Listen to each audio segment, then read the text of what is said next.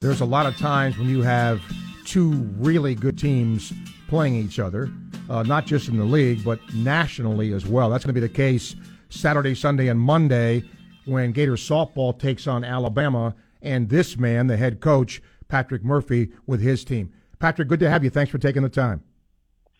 Hey, good morning. Shoot, it reminds me of the baseball series going on there in Gainesville with Arkansas in town. So Yeah. Anytime you look around in any SEC sport, you're probably going to have a top 10 matchup somewhere. And, I guess fortunately or unfortunately for both of us, it's this weekend at Florida. Yeah.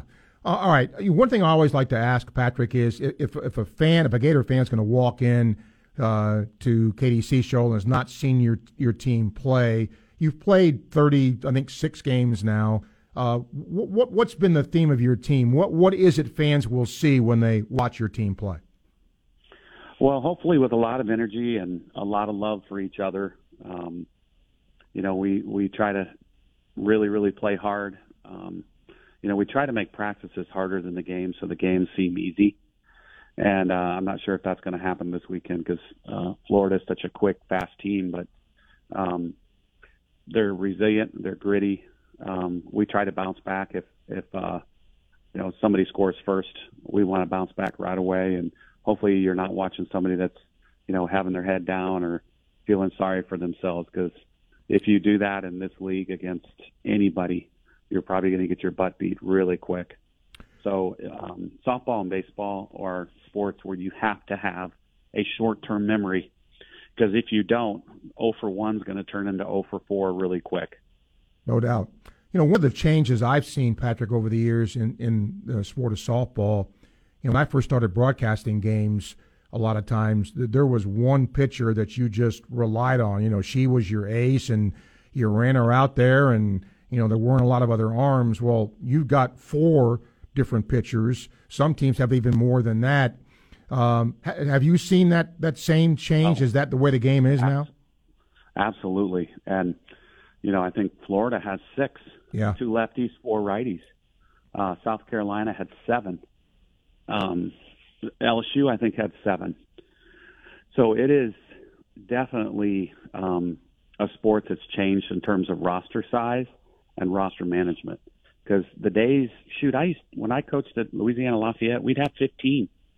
And 2 pitchers was it. That was it. 1 catcher. And then we tried to piece together everything else. But that really was it. I remember one year Louisiana Tech had a young lady that won 56 games. Wow. She was 56-2. Yeah. Jackie Traina was 42-3 in 2012. That's really unheard of nowadays too. But I think what people don't realize is we're not there yet, but we're getting the way of baseball of a short relief, a long relief, a closer, a lefty versus lefty, maybe a good right-handed curveball versus right-handed hitter. It's getting close to that. And I think what comes with that is, we're still at only 12 scholarships. I know baseball has 11.7, and I think it's the stupidest thing in the world. So I would be in favor of them going up too, because that's one of the things I think the NCAA really, really needs to look at right now, because those scholarship limits were set 30 years ago. And, both of us have been talking about how many pitchers are on a roster. It just does not make sense nowadays to have the 12. So anyway, another soapbox, another day. But I definitely agree with you. That's the way it's going. And you'll see, we have 4 right now. They're all righties. I wish I had a lefty just for something different.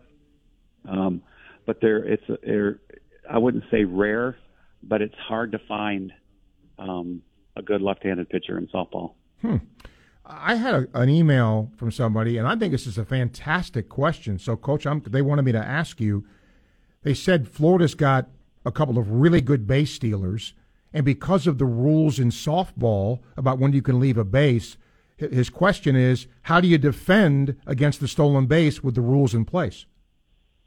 Well, the rule is you cannot leave the base until the ball leaves the pitcher's hand. So there's no, leadoffs in softball. So it is a very athletic move because the umpire is literally standing behind you 4 feet away, and he's staring at the pitcher and he's staring at the runner or she to see if you've left early. And there are a lot of leaving earlies where you go way too fast, and some umpires will miss it and some will call it. But it's always in the back of my mind, if I'm a base stealer and I'm thinking, God, I can't leave early here, he's staring at me, I'm probably not going to. So I think it's a little more technical than in baseball. Obviously, you can throw over in baseball. You don't do that in softball. But, to get that perfect timing jump is the key. And I always tell my girls, if you don't get that jump, you don't go.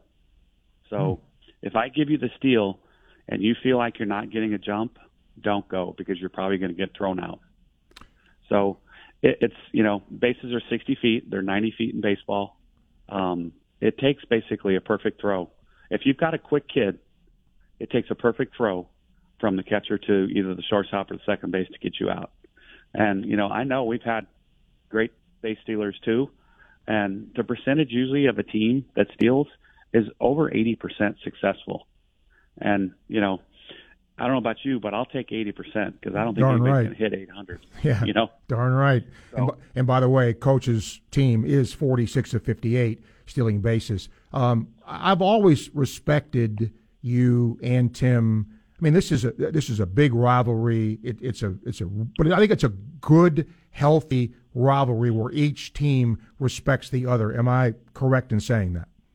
Absolutely. I hope that's with him, but that's definitely with me. And somebody asked me the other day, when was the last time that somebody other than Florida or Alabama didn't win the SEC? And actually, it was last year when Arkansas tied with Florida. But up until then, I think it was like the last 12 championships were either in Gainesville or Tuscaloosa. And that's pretty incredible, too, for a sport with so much parity now. And, let me say, I think right now, all 13 schools, with the coaching staffs that they have, it's the best we've ever had. Wow. Around all across the league. I think everybody has a perfect storm going. The facilities, the athletes, the coaches, and the support from the schools. Right now, it's the best it's ever been. So, anytime anybody can beat anybody in this league, but I really think that the coaches that each school has, they're in a really good spot. I will end with this, Coach. Defensively, you're at 980. That's a pretty good number. Are you satisfied with the way you defend? Yeah, and, I think Florida's ahead of us. So you're going to see probably the two best defensive teams in the league. When you look back, and you're always, as a coach, you're like, golly, why didn't we make that play? And it's usually one of those just simple little plays that you take your eye off the ball, or, you think too fast and you're looking ahead to the next play, and then, boom, you bobble a ball. But this has been one of our best defensive teams we've had in a long, long time.